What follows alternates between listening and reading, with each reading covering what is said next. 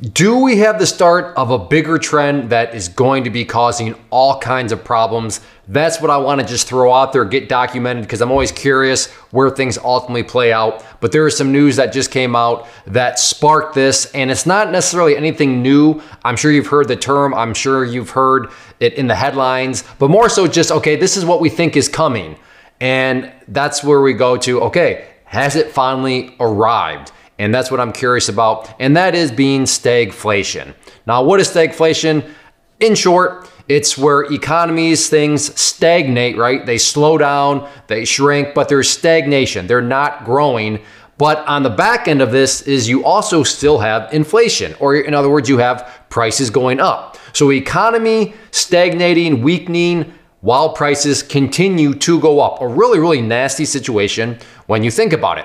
And the news that just came out comes from FedEx. Everybody heard of FedEx, right? And the news, and I'm just gonna look at the headline, and the headline is a little distorted because I wanna leave something out of it, which will prove the point later on. But seeing there, you can see that from the headline, FedEx is claiming that demand is weakening globally, which is, makes a lot of sense. They are a shipping company. So if there was somebody that, in my opinion at least, has credible information on, what are the trends like, what does demand look like, what are economies looking like, it's, well, somebody that ships packages around, right?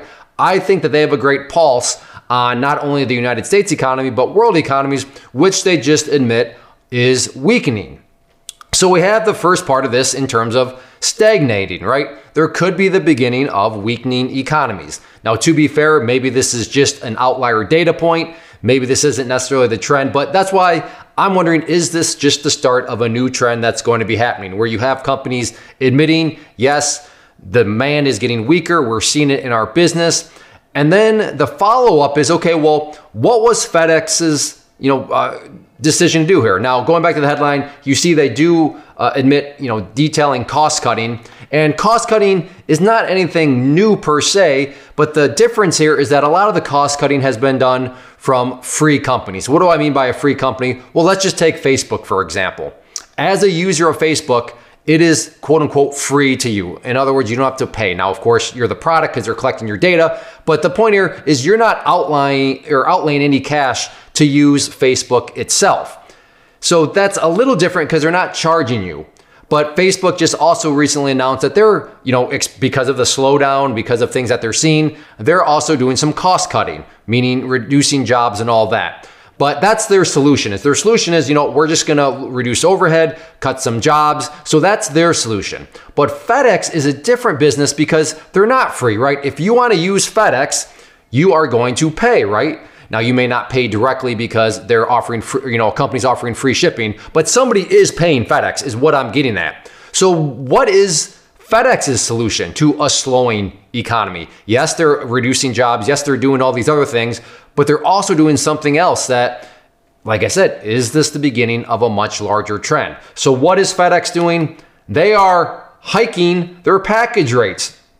In other words, FedEx is raising prices, which is inflation, right? So this is exactly stagflation right here in motion. They're admitting weakening economy, weakening demand globally. And you know what? Even though things are getting weaker, we're going to raise our prices. Let's see. Do more companies start to do this? And if it does, not only is stagflation upon us, it is in full bore. So that's what I'm going to be paying attention to moving forward, is what happens with these non-free companies. Once again, to reiterate, there's already been lots of tech companies that have admitted, yeah, you know what, we're getting it's getting a little rough around here.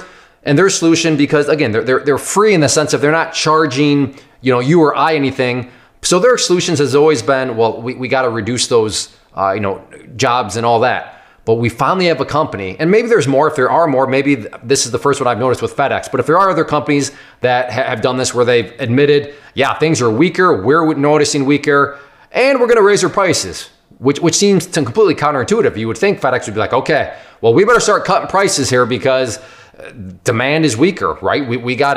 People don't have as much money. So we got to try to accommodate them a little bit better with lower prices. No, they are doing the exact opposite, which is crazy when you stop and think about it. But that's also why stagflation is so bad. So let's see if this is the beginning of a new trend, Or to be fair, like I said, maybe I've missed it. Maybe this is already a trend that's been going and I've just noticed it now with a company that's admitting that not only are they noticing that you're weaker as a consumer, but even though you're weaker as a consumer, they're still gonna raise prices on you. So let me know if you see any other examples like this out there, and let's see if this is the start of a trend. And if it is, then yes, stagflation is not only here, it is in full motion. First off, thanks so much for watching the entire video. Real quick, before you go, I want to invite you to a live webinar, web class, training, workshop, online event, whatever you want to call it, but it will be me live revealing to you what I've discovered that has allowed me to transform myself from being an employee to being my own boss, including how I had only one losing day out of 73 days in total.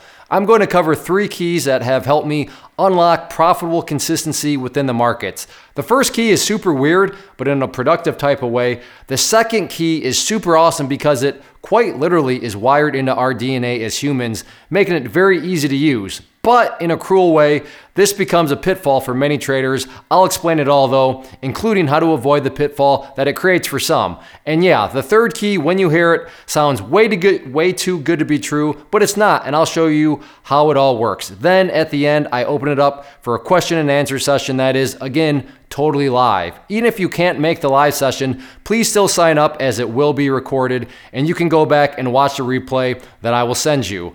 Click the image on the screen or click the link down in the description box so you can get the date and time and claim your spot, which I should note is limited due to the fact that this truly is a live event. If you have any questions, let me know. If not, I'll be seeing you soon.